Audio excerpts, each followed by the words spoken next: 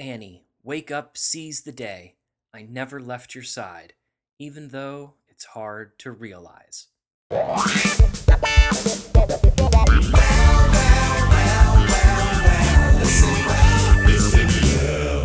Hello, and welcome to Listen Well, a Lovewell podcast. The Lovewell Institute for the Creative Arts is an arts education not-for-profit where students from around the world have been conceiving, writing, and performing original full-length musicals since 1989. Happy New Year, Lovewell community! We are kicking off 2019 with another episode in our Lovewell Spotlight series, where we sit down to bring you long-form interviews with legends in the Lovewell community. The interviews focus on the artist's past, present, and future, exploring the role the Lovewell method has played in their development as an artist, but also how their own artistry has helped develop the Lovewell method over the years. Tonight's guest is someone who has made an appearance on this podcast before, the multi-talented singer, songwriter, musician, theater maker, and friend, Laura Galindo. We sat down on January 2nd in Weston, Florida, to have the conversation that you are about to hear. We discussed Laura's time at NYU, her semester abroad in Paris, her music, her work as a Lovewell student and staff member, the musical visuals of Quentin Tarantino films, and the legacy of Annie Aspen, a Lovewell character created by Laura who has recently found new life in her latest original work. We'll mention this later in the recording and add links to our episode notes, but Laura's EP, Tastes Like Dreams, is available for purchase on iTunes and Bandcamp, as well as less profitable for the artist streaming sites. You'll hear selections from that EP throughout the interview, but be sure to pick up a digital copy of your very own. On another note, you might notice some vocal discrepancies in the quality of the audio this evening. A master engineer I am not, so while you most importantly will be able to hear Laura crystal clear tonight, my vocals will be coming in a little softer. I did my best with the post-production, but please be kind. There's no curtains to peel back tonight, just doors to open as we head to the backyard for our conversation with Laura.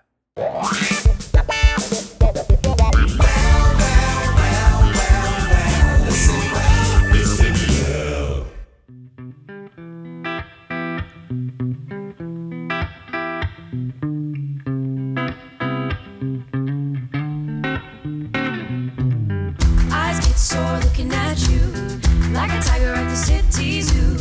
Could you blow some bubbles? I'll pop. Unlock the hatch to the rooftop. Girl swim in an empty pool. Fell in like a wasted fool. Nothing beats the summertime. What I gotta do to make you mine?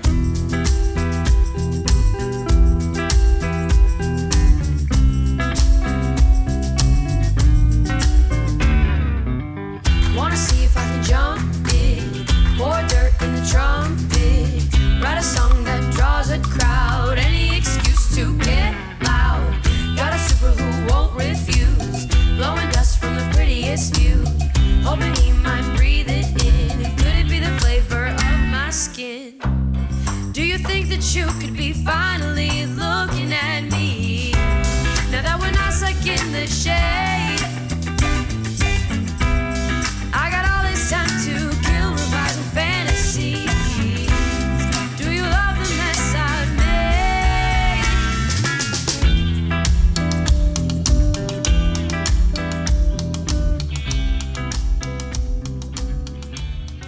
Hey Laura, welcome. Hi, Tyler. Thanks so much for joining us on Listen Well. I'm so excited. It's super warm out.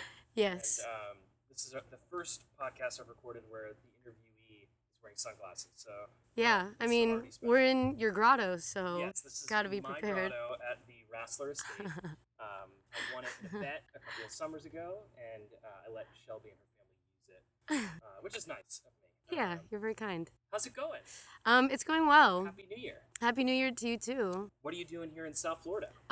It's winter break and it's my senior year of college, so I graduate in May. Exciting. Yes, but I don't know what my plans are yet for sure after college, so I figured, gotta spend time with my mom. Yep. In case I'm not home for the summer. Are you also graduating from Yankee Stadium? Yes. Excellent. Yes, I'm so excited. Although, I mean, I mean, I'm just nervous, you know? Yeah. I feel like I'm going to mess up graduation day somehow.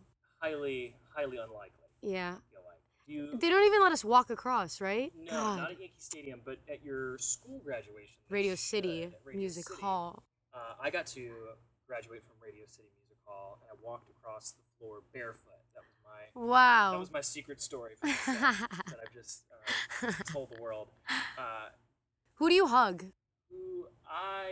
So the way that Do you hug? I mean, I graduated from Steinhardt, which is different from Tisch. But when we got to walk, I don't know if you, hopefully you get to walk. And believe it or not, my advisor was the person who called my name, so I got Oh. to shake my advisor's hand, who I really loved. So Wow. that was kinda cool. I feel like he finagled it, so he got me and my group of friends. Oh, So that's that was really nice. sweet. Are you excited about graduation? Are you terrified about it? What's the ratio there? I'm about as excited as any artist is when they're about to graduate, which is like, I don't know what's gonna happen next. But I'd say I've been very like lucky and I think the universe really cares for me. So I'm not, because it's cared for me so much in my life. So I'm not so worried. I think it'll all work out, but none of it of how it will work out has been revealed to me yet. Yeah. So It's still a bit of a journey. yeah. It's not like you get to interview at a big law firm and Yeah, that's what the exactly. next step Yeah, is. take my LCATs, whatever. Do you feel like you want to keep living in New York City? Yes, for at least a little while. But then I want to go to like Montreal, Paris again. Yes. Maybe live in a little villa in Italy. Who knows? You got to travel while you were at school. You did Oh, a yeah. semester abroad. Yes, I did. Where was that again? Paris. Was that last school year, junior year? Yeah, it was last spring. Last spring. Yeah. And what was that like for you? It was the best experience of my life. If you are in college right now and listening, hi, go. Don't think about it twice. Just go. It is the most valuable time I had as an artist. How come? Because I didn't spend time on my art. I think it's very important to spend years in like the conservatory type thing, which I did, where I spent so much time dedicated to learning.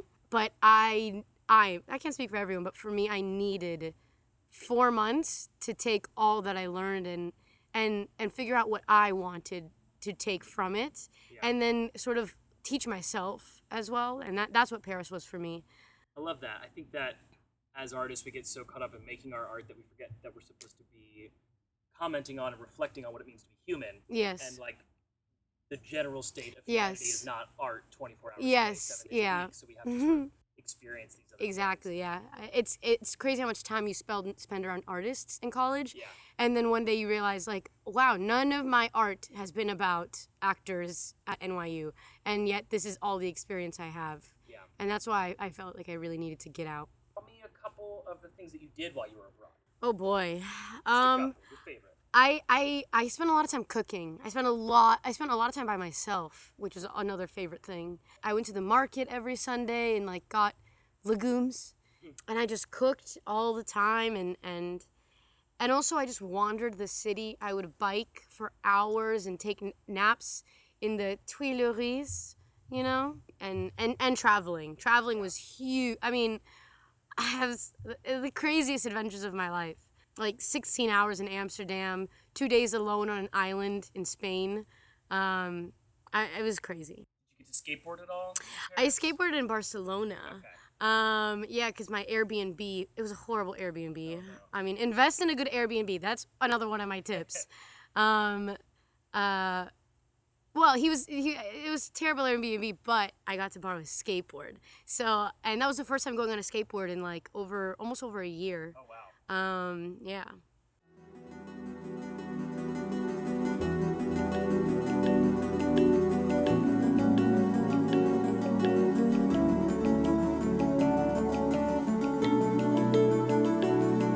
Do you think about me, baby? Do you think about my love? Do you hold me in your heart like you got me in your hands? Are your nights so dark and lonely? Are your thoughts getting twisted? Are you dreaming about the open promises and heavy plans? 'Cause I'm hoping for your heart beating down, praying for the way you can't keep time. And I'm giving all the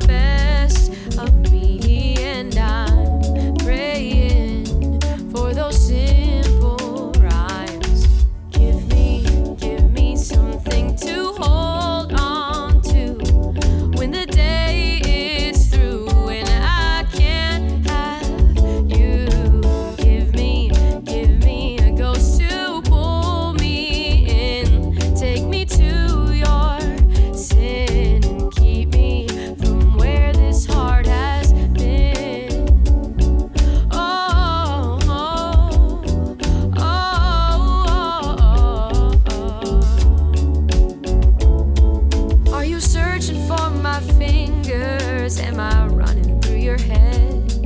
Can you hear me breathing into your chest? Are you smiling for me, darling? Am I keeping you away? Tell us a little bit about your experience at NYU. Maybe tell us a little bit about how you got there and what it was like in the beginning versus what it's like now. Yeah. So give us that brief overview of how that's boy. evolved for you. Yeah, I mean, I New York University was always kind of my goal since I was like a kid, just because you hear the name in movies and you're like NYU. So I dreamt about it, but I never really considered I would get in. And then I had an audition, and I actually auditioned for the headmaster of Playwrights Horizons. Okay. And she and I I had a lot of kind of terrible audition experiences because you kind of feel like a product that you're selling a lot of the time, and this was the only audition I felt that there was a real connection between myself and the auditioner. Yeah. Auditionee? I don't know. Auditioner. Auditioner, yeah. And I think that's just because I decided to just I felt she invited me to be myself. Yeah.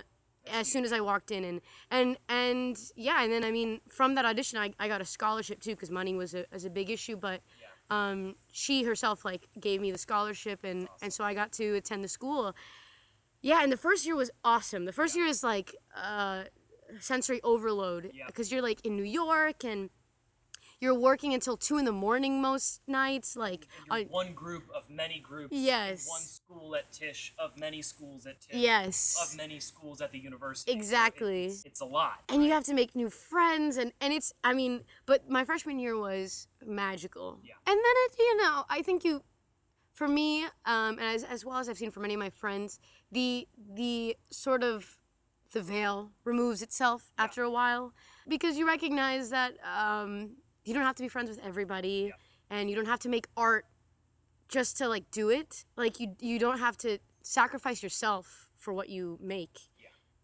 Which is something that I did a lot in freshman year, and I learned, and that's why I ended up going abroad because I just felt so jaded, and as some people happens, I was in junior year, my first semester, and I was I hate theater, it's a bunch of baloney, and I was okay, I need to interrogate that because I plan to dedicate my life to it, and it just happens. But now I'm in a place where I can sort of put all things together. Yeah. It's not baloney. It's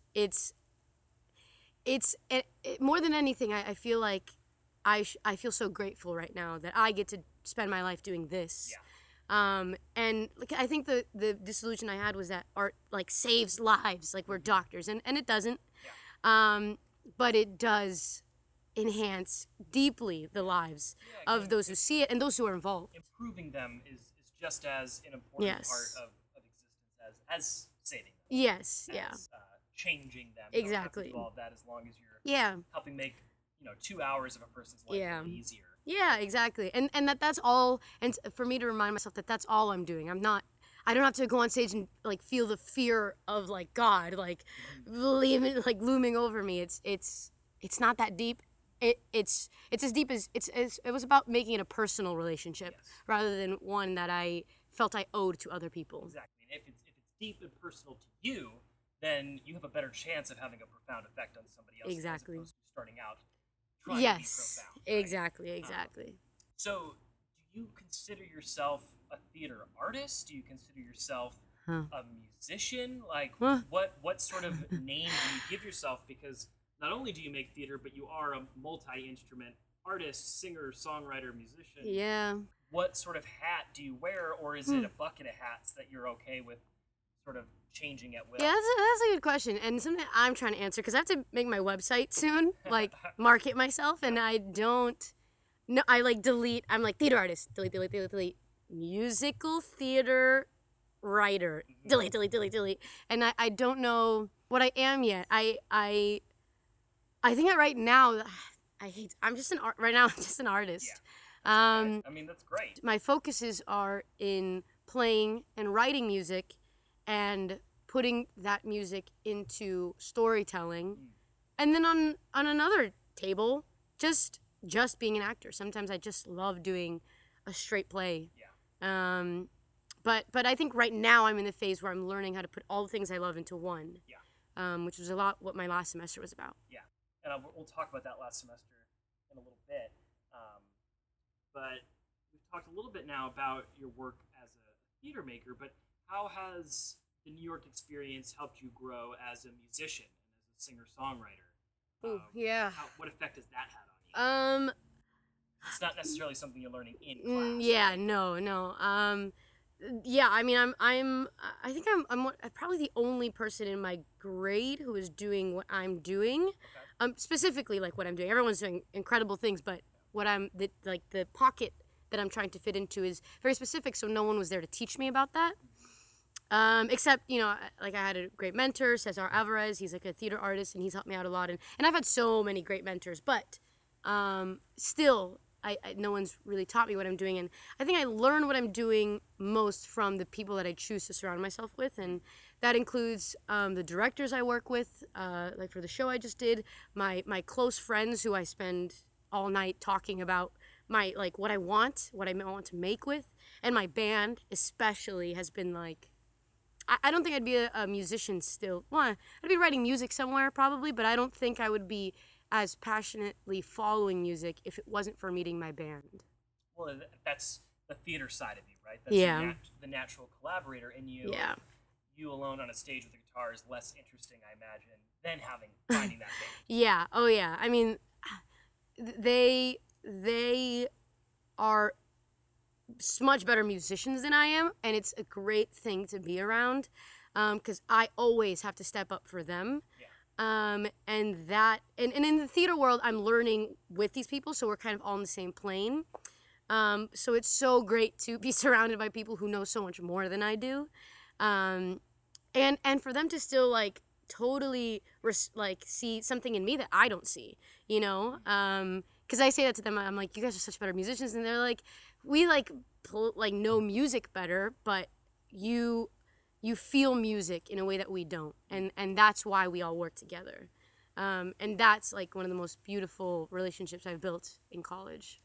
And then how does all this play into your album Legal EP, Tastes Like Dreams, that came out last year? Yeah, that EP was me just being like, I need to release something. I just need to do it. And I didn't know what it was for a while. I'd just written a lot of songs growing up, and one day I sort of looked at like 8 songs, and I was like, this could be something that I put together. And then, the day I met my pianist, who is now part of the band, as soon as we played a show together, he's like, wait, you guys, we should be a band. Like, we should make this together. And I was like, wow, okay, so I guess I found my band. And as soon as we found each other, we were like, all right, let's get recording. And so we recorded that album over the summer, and Summer of 2017, yeah. And I just spent a lot of time trying to figure out what I was trying to say with putting these songs together.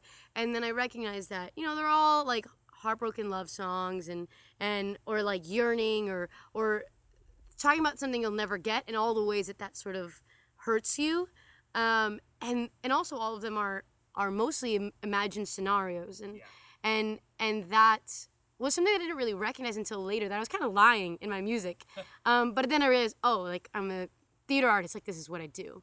So it made a lot of sense. But then I thought, that these are all dreams that I've had, because they all have this sort of, I think of music in images, and so like I'll be like, hey, can you play that riff like there's a flickering streetlight in Seattle, and there's a man walking in a trench coat, and my pianist is like, got it, yep, like done. and so that's what I wanted the EP to feel like we were being taken on a journey through some dreams, and that it's the little bonus song at the end was all the songs are about this one guy, and eventually I started actually being with this one guy, which was lit. And so then I wrote him a song, and so that little secret song at the end is like where I sort of reflect on all the dreams I've had, and then what happens when you actually get what you want. Yeah, that's fun too, that you've buried reality as a secret track in all these dreams. That's pretty smart there. Yeah. Do you think that your visual connection to music is tied to your love of theater and your love of film, especially. Yes. 'Cause I know how For sure. important film is for you as well. Are there like musical moments in films that still sort of visually inspire you today? I mean, not a lot of controversial things about Tarantino, but that guy Don't understands. get in a car Yeah. But that guy understands music and its relationship to images, like in a way that for me like gets me every time I see. And it's not just like, oh, emotional. Sometimes it's just like, that was so badass. And he knows how to pair these, like, when we start Kill Bill with Bang Bang My Baby Shot Me Down, like, it's stellar. And that was sort of the drama of that, of pairing images with music, I think was built from my love for really fantastical films like the ones that Tarantino makes. Is there a song from that EP that stands out as being especially special for you? Besides the bonus track? Yeah. I would say the song that gets the image idea of what I'm interested in the most is Vulnerable. Because Vulnerable is a song I wrote in like 20 minutes. Yep. And every time I hear it, I feel very, like I can visualize very clearly the image of walking through an empty subway station with just like a flashlight, and there's these moths, and then you open a door, and then the moths become butterflies that all glow purple. And like that is what I see every single time I hear that song, and I think we produced that song to be the most like clearly representative of that image, I think, without explicitly saying it in the lyrics. All right, let's listen to a little bit of Vulnerable.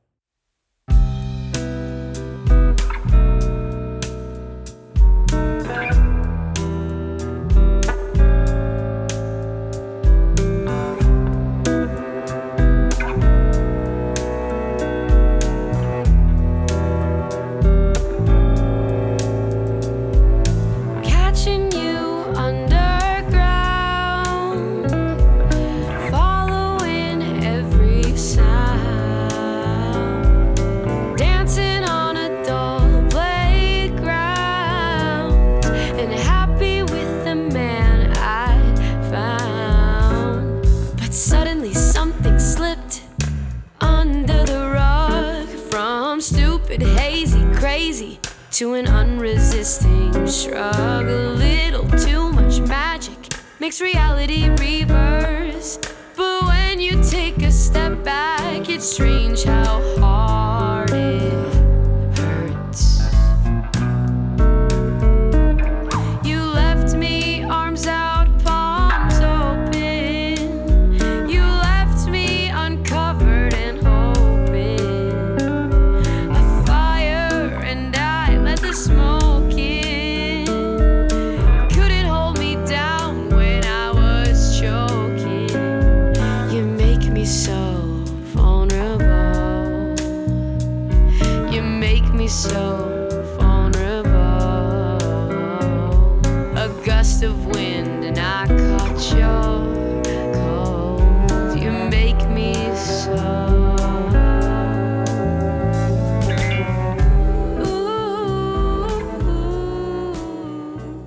Okay, so walk us through a little bit of your personal Lovewell history. Oh boy. We're making that jump from school to Lovewell. We're down here. You have a concert that you're playing tonight. We have our Lovewell, the 10th annual Lovewell Alumni Songbook concert this weekend. Talk to us a little bit about your personal Lovewell history. When did you start? And walk us through a little bit of your trajectory through the Lovewell experience. My first show was 2000, I'm going to say a wrong number, so Face Value, classic, Oh, yeah. Lovewell Jr. And that was so much fun, I recall. Although it's, like, I remember that I brought, like, a ukulele out, and Oh, yeah, I remember that. Yes. Of you with the ukulele. yes, and it was me, Erica Seinkel, and Sydney Sheikman, and we, like, sang the song about cops and banks, and after that summer, I was sort of hooked on this idea of, because I did a lot of theater growing up. Yeah. But this was the first time that I was in charge of what I just got to literally say, like, I've always wanted to do this on stage and then just write that character, and that was very exciting for me. And that was great. But then I did the next summer Roots of Red, and that was a really important moment in my life, I think. Because I think that was the first time I ever wrote something by myself, because Nathan Tyson sort of pushed me into a dressing room and like demanded it of me. Yes, this is the classic Nathan Tyson scenario that he has talked about on the show before, of every student has a story of being thrown into a room by Nathan and told to write something. Yeah. And so he did that to me that summer, and that was a very empowering experience. And that was also the summer I got to work with Jacob Jeffries for the first time, and also seeing the way that he experiences music, and how that's more in line with how I experience it than with, let's say, like sheet. Like I still don't know how to read sheet music. Like it was just a different way of experiencing music, and to see that was still possible, to love music and to not necessarily love it in the way that other people love it, was also so exciting for me. And I mean, after that, like, I just kept doing it every summer. I did Roots of Red. I did Infinite Dark, Justice for Infinite Dark. I did The Dragon of Drybrook, classic, and Project Legacy. And all like 5 of those shows were, especially like from Infinite Dark and on, I felt I had a very big hand in how these shows came to life. Because I let myself, because I after the confidence that Roots of Red gave me, I was like, you know what, like, I'm going to speak up more, I'm going to express more, I'm going to write songs more. And, you know, I wrote Where the Sun Sets in the East, The Summer of Infinite Dark, and then people always ask, like, what's your favorite Love Well show you've done? I won't ask you that. Okay, all right. Well, I mean, it's just a difficult question because they're all so different. But my last summer of Love Well as a student, Project Legacy, was the up until that point, the most viscerally I've felt a process. It was also a sort of tough subject matter. Like, I would wake up many mornings and like coming out of a dream where the world was ending, and I would have the anxiousness of it. But I think I really let myself feel everything during that session, because it was my last session, and I was very moved by the way that show dealt with themes that I felt like I was dealing with at the time, which was mainly like the feeling of things ending, you know, on a bigger scale for sure in the show. But I was graduating, you know, I was moving on. I was leaving behind friendships. I was doing a lot of things that were really hard to deal with at that time, and I felt like I could like just push all of that into the show. Yeah, and when I look back on Project Legacy, I'm always struck by how so many people agreed to feel all those things that show asked us to feel. Because those were not easy things to feel.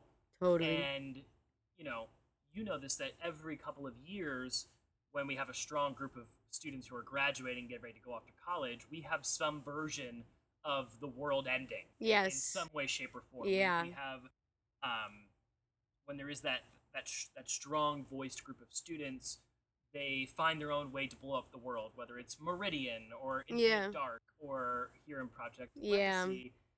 And it's always interesting how far that group is willing to go. Mm-hmm. And it was so wonderful how that particular process shook down. With that show. I love that show. Yeah, me too. What are some of the key practices you learned as a Love Well student and now as a Love Well staff member that still affect your art the most today? Probably the biggest is how to work with other people.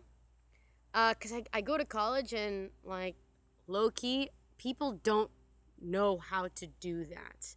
Because we're not taught how. It is, people treat it as if it's this sort of thing, this, like, magical thing that you gain. No, you, like, have to take the time to learn how to work with other people. Yeah. And that is something that I don't think many programs in the world do that, which is why I value Love Well so much.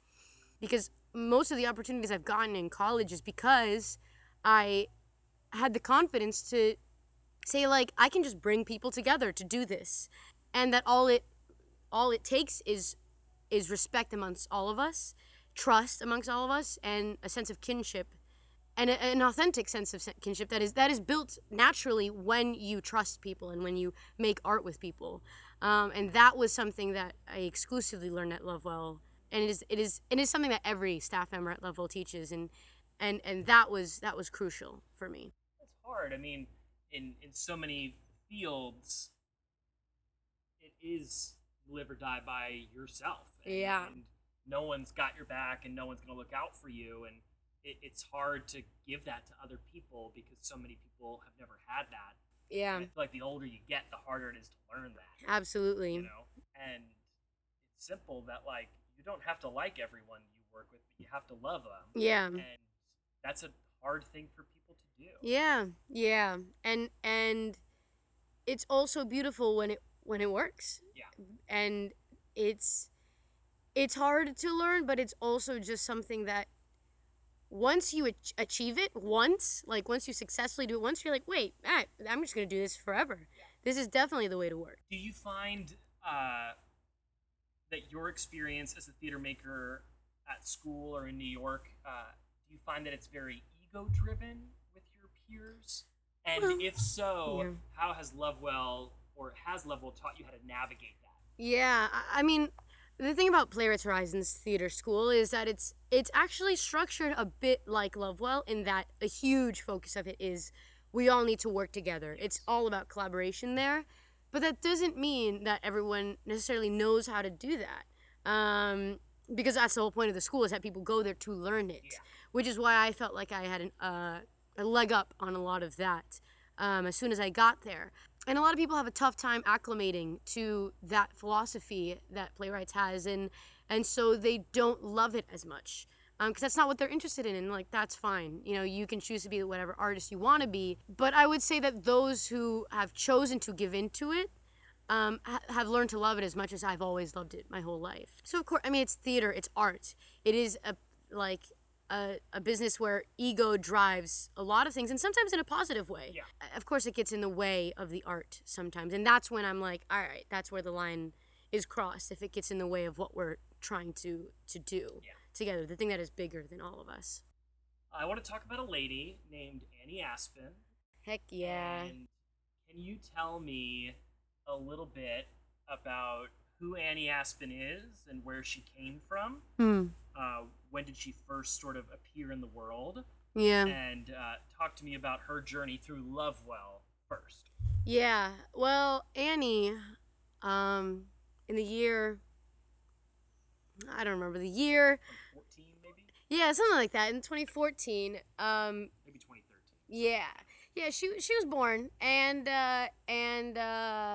her assignment was to go to Venus. It was her first time going to space.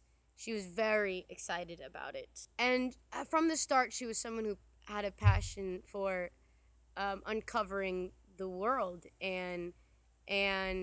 or rather uncovering the universe.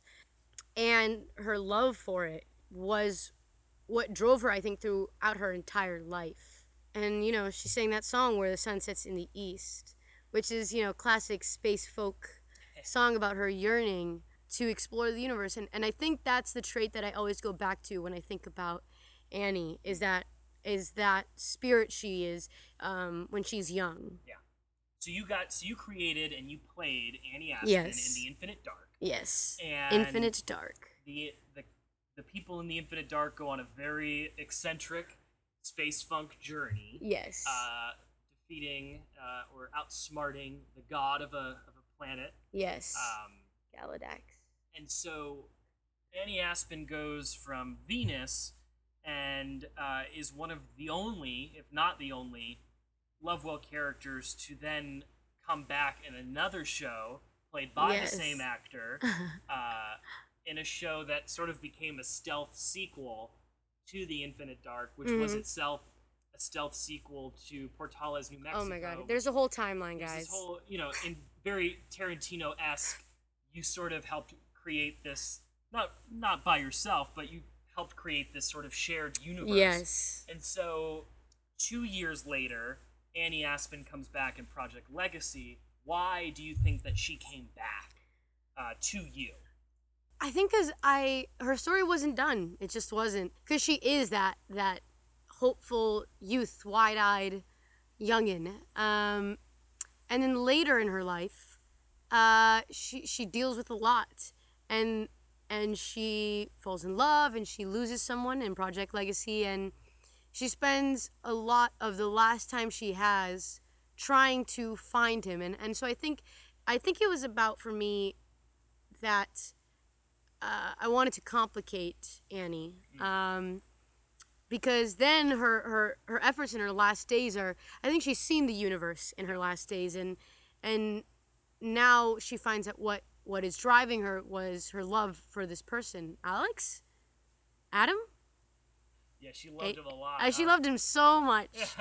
We'll just call him Sam. So yeah, Sam. Yeah, and what she then searches for is for him in the database of like this computer tree, and that's what her next journey is. Her final journey is to find him. And it's still always a journey. Yes, right? It's always a journey. And so, can I try to recount that shared timeline of Lovewell history? So, yes. Annie Aspen lives in a future where the world, the Earth as we know it, is not doing very well because of the pillaging of resources. So she joins a space exploration group to try to terraform the other planets. Yeah. And if she's a young woman in Infinite Dark when she does that, years have passed before Project Legacy, and I believe we're made to believe that those terraforming efforts were not successful, and Earth was not able to find a new home.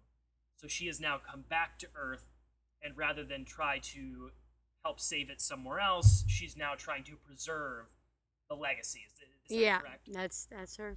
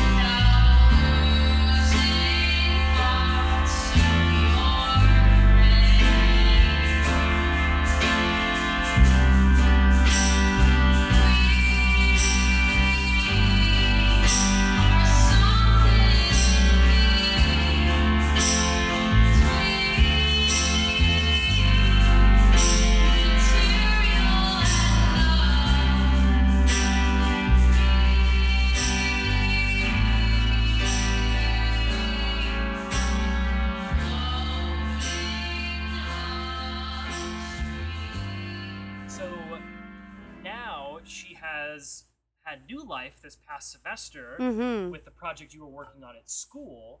Where in the timeline does this new Annie Aspen show fit in? Does it fit into that timeline? Yeah. And why did she come back? Just tell us about this exciting project. What was it? How did it come about? Walk us through it. So this is the classic middle story. All right. I would say Infinite Dark, Annie's about 20. And I would say in Project Legacy, she's about like 40-ish. Gotta find out the 30. Yeah, right? exactly.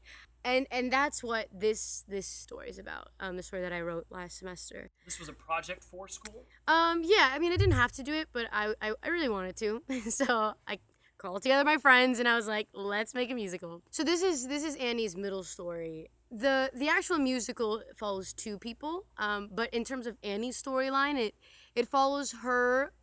She's had her journeys through space, and she's loved it. And now they trust her so much that they're like, okay, we need to figure out solo missions. Can we successfully do that? And we want the first solo mission to be simple, just to the moon, and we want it to be you, and we want it the first person to be a woman, and she happily takes that challenge. And so she goes on the journey, but she feels like a couple hours before landing, this giant meltdown of the ship happens. And she wakes up and she checks all of her systems and she's freaking out, and then she starts talking to people back home, to mission control, and they're like, nothing's wrong. What are you talking about? And she is positive that something's happened, and she hurts, something deep inside of her hurts, and no one is believing her. And eventually she loses contact with mission control, and she has to land on the moon, and she meets an alien, and she travels home. Like, she goes on this whole thing, but this is the one journey she goes on alone. Alone. Yeah. Love that. Why do you think Annie Aspen came back to you another 2 to 3 years after you've sort of had these 2 to 3 year breaks between experiences with her? Why did she come back to you now? A part of me just needed to. I just don't ever feel like I'll be done with her. Something about her really intrigues me, and I think it's her bravery and her resilience, which is something that I think I always will want to try and be inspired by. And I just knew. I mean, the musical was half about that, and also half about this other person named Laura Galindo, and she was performing a concert on stage, and I had August of 2017, I had an accident where I broke my collarbone and I got a traumatic brain injury. I was skateboarding, and that's why I didn't skateboard for a year. The months following that injury were a really dark period in my life because I felt something was very wrong and no one believed me. And I would visit doctors and they would say, you're fine, you're fine. And it took me a while until I got the diagnosis that I actually had post-concussion syndrome, which is not a physical ailment, but it's part of post-trauma. It's when you feel the effects of a concussion for months and months and months. And it just kind of feels like you're dying every day. And it sucked. But my journey to getting better was, like, I think I just needed someone to look up to, I think, in the months after. And when I was finally healing, I knew that I wanted to tell a story about this real thing that happened to me. And I also, love space. And I was like, who better to, tell this half of the story than Annie? Because I also always wondered how she became so cold and calculated by the time she was in Project Legacy. She was a very cold person compared to Infinite Dark, and I think this journey that she goes on is not one that makes her cold, but one that wakes her up in many ways, and makes her perspective on life as a whole totally shift. I love that. I've always been so fascinated by that character, and as someone who lives thousands of miles away, to see you working with her again was very exciting for me as a fan of you, but also as a fan of that character. It made me feel really good, and I'm glad that you two found each other. Yeah. What's it like developing a piece of musical theater from a pre-existing world with collaborators who are not of that world? Well, I think one of the things that as soon as I realized it was Annie Aspen, I was like, all right, I might fall into the trap of worrying too much about how she fits in. And I think I'm just going to let her have this story, because that's kind of how I figure things out. I make choices and then I figure out the choices later. Yep. And so I never actually, I only spoke briefly to my collaborators about Annie's history before that. But I was just like, basically she's just a woman who likes to go to space. And that's where we're going to work from. And the process was actually very unlike a normal level process, but used the skills of a level process. And then I wrote the whole thing.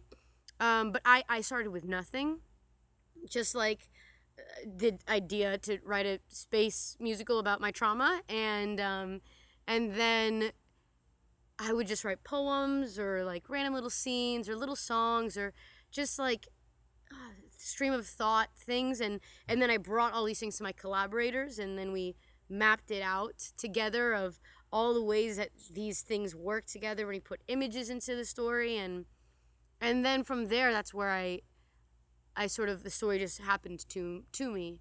And that was very exciting. And that was because my collaborators trusted me enough to just like let me do whatever I wanted, and then us together we make sense of it.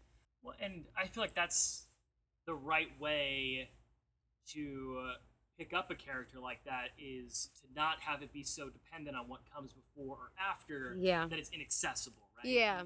Anyone could just walk into the show and enjoy Yeah. it for what it is, in the same way that Infinite Dark and Project Legacy stand on its own. Right. There's just those thematic through lines Yeah. that tie them together, and of course the creative through lines. Yeah.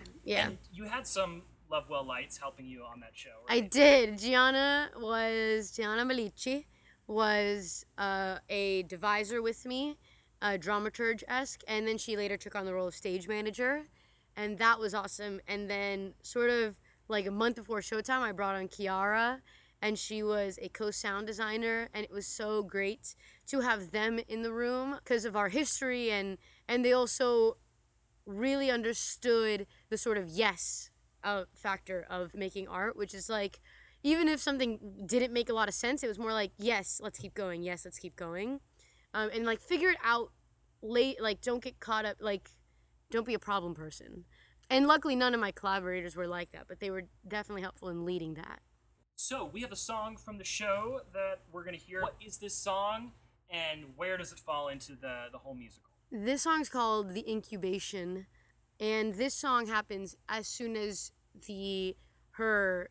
Annie's spaceship is about to break down for the second time, and she thought it was over, but it's not. And it's meant to be sort of I always imagine like I'm behind veils, and it's very 80s but still very current. It's kind of like a mixture of Daft Punk and a Whitney Houston ballad, you know? Amazing. Yeah.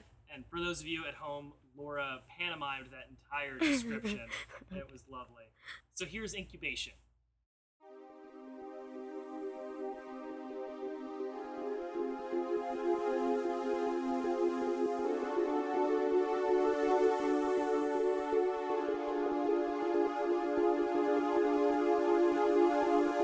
Again, my fickle friend. I thought this time you were gone,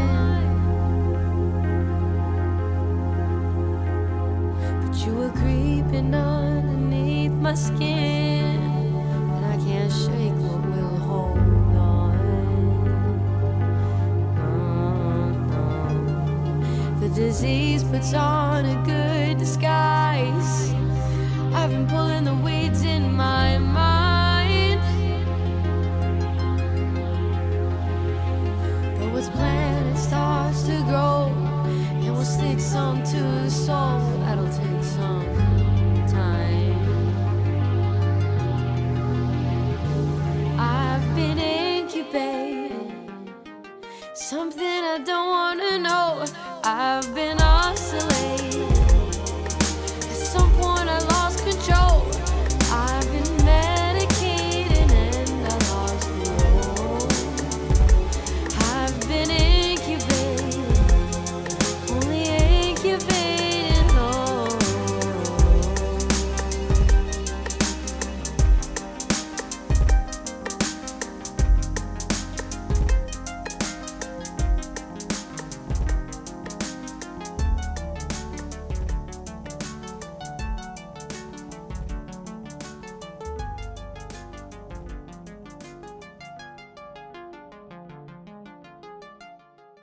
All right, it is 3 days into the new year. What is one of your resolutions for 2019? Oh, whew. It's nerve-wracking to say your resolutions to the public, because then you're like, But I'm holding you God, accountable guess I now. gotta do it. I think one of the big ones is I'm going to this is like the personal thing that will lead to the real thing. Personal things, I'm going to stop letting my self-doubt get in the way of making big moves. And that, I think I'm going to grow the audience of my music tenfold. I want to start, I'm going to release a new EP with the music from Annie Aspin's Musical Space Spectacular. And just promote it. I never promoted Taste Like Dreams, like, because I was always like nervous, like maybe it's not that good.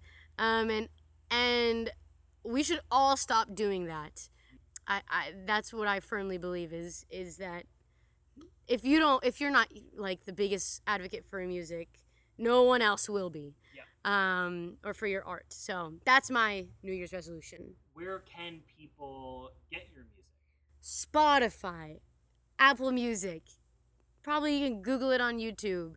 Is it on Google Bandcamp Play. still? It's on Bandcamp, Yeah, and go you to can pay me. Bandcamp, yeah. You can pay me there. So Pay Laura on Bandcamp. yeah. No, seriously, pay your artists for their art. But yeah, you can pretty much anywhere. You can just Google Laura Galindo, and now I like pop up as a little box that has all my info. So it's everywhere, y'all. You know you've made it when you're the top Google result for your name. Yes, exactly. I am still behind a minor league baseball player named Tyler Grimes. But at least feel it's like baseball, I feel you like know? I'm plummeting though. I feel like I'm gonna go down, not up. And then my last question for you: what's one piece of art that you're the most excited to tell other people to go check out? Whether it's a movie, a song, a TV show, a musical. What's the one thing that you love sharing with other people? What should our listeners go check out right now? Because it was such a huge inspiration for Annie Aspin's Musical Space Spectacular, I would say listen to the...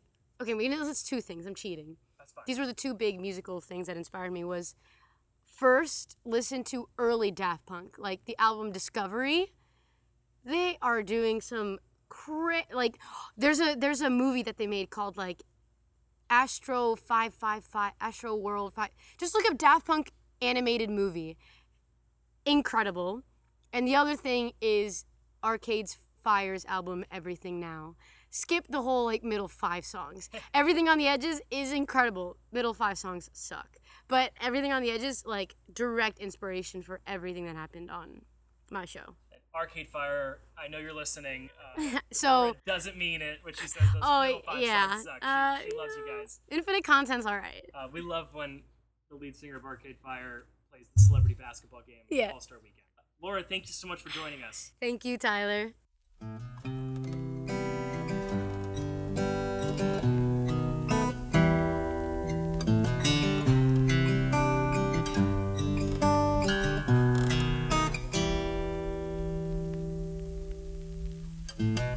He called her over just to listen to some good music. She said, "Don't you think it's a little too late?" But she got on that downtown train. She spent her final dollar. She don't know why, but she began to pray. Brooklyn, I love you like forever, baby. Brooklyn, but you would never mind, no. Brooklyn, if I fight a little harder, maybe. Brooklyn, we'll float and be fine. He waited for her at the subway station in his tattered t-shirt and those worn out jeans. What a sweet guy to walk her over. And on the journey she began to sing. Brooklyn, I love you like forever, baby. Brooklyn, but you would never mind, no.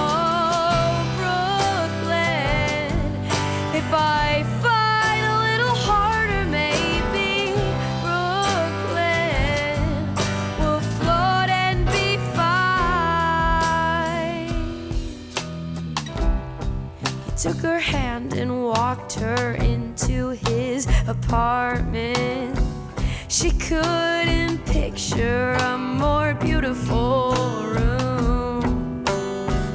The moonlight fell on them and you could hear the town sigh. She's a goner, that girl has been consumed. She's a goner, that girl has been consumed. To Brooklyn, I love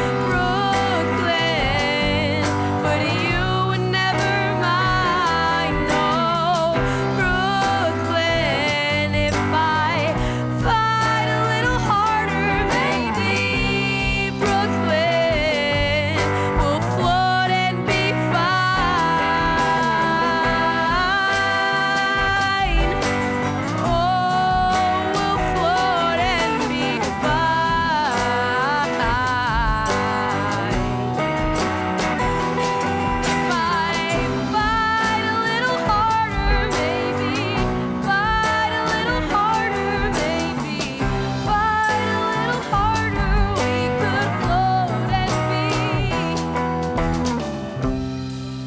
When the morning came, he was gone. Well, he laid beside her, but his heart had moved on. He played that young girl like a violin, gave her $2.50, and on the walk to the station, you could hear her sing, Brooklyn, I love you like forever, baby. Brooklyn, but you would never mind. Brooklyn, if I fight a little harder, maybe Brooklyn will float and be fine. Oh, we'll float and be fine.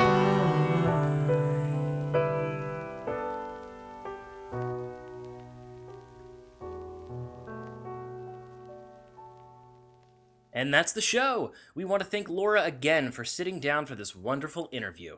Be sure to support Laura's work on iTunes or Bandcamp whenever possible. And thank you all for joining us for tonight's episode of Listen Well, a Lovewell podcast. Be sure to subscribe, and we will see you later this month for a special Lovewell Embedded episode where we will be taking a look back at the 10th annual Lovewell Songbook Concert from earlier this month. We're going to end tonight with something a little different than usual. We're going to end with one more song. This is a recording of the song If You Wait For Me from Project Legacy, which we discussed earlier in the episode. It's a song which is more commonly referred to as just Annie's song.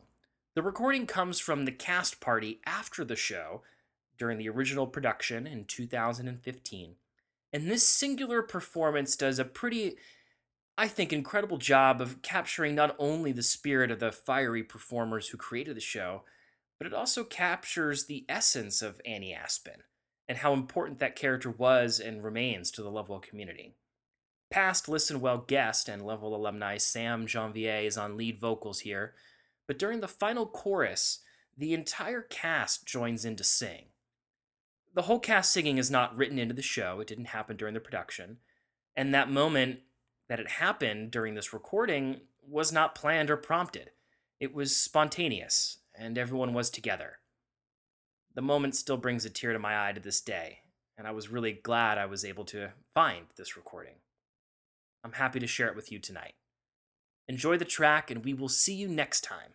Until then, this is Tyler Grimes reminding you to listen well, create well, love well. Good night.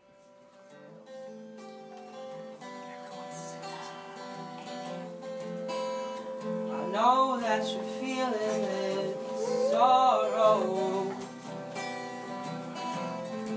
but Annie, it's just one tomorrow. You've been holding too long.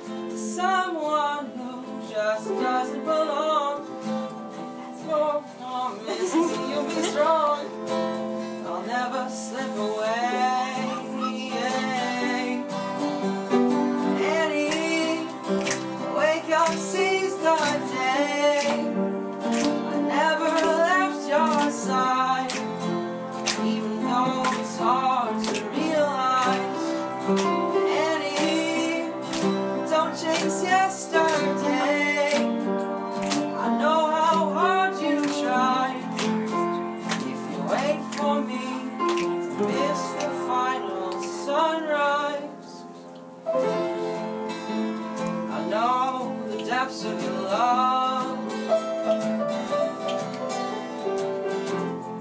Others should know what you're capable of. You held my hand in the dark when every light went out in the park. Take that love when leaving your mark. Never slip away. Annie, wake up, seize the day.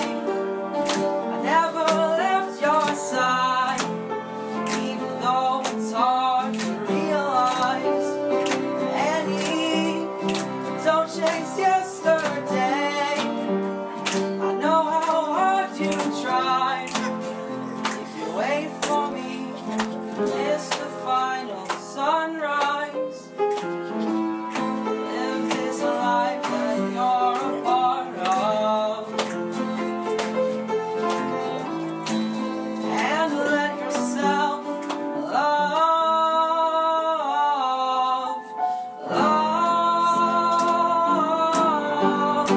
Annie, wake up, seize the day.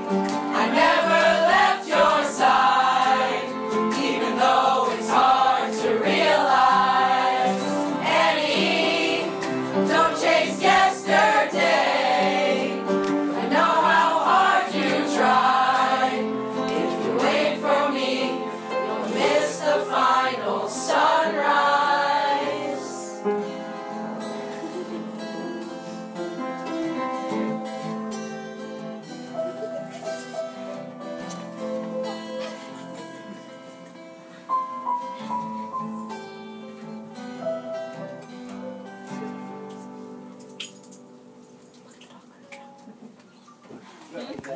I like that ending. Yeah. Don't stop.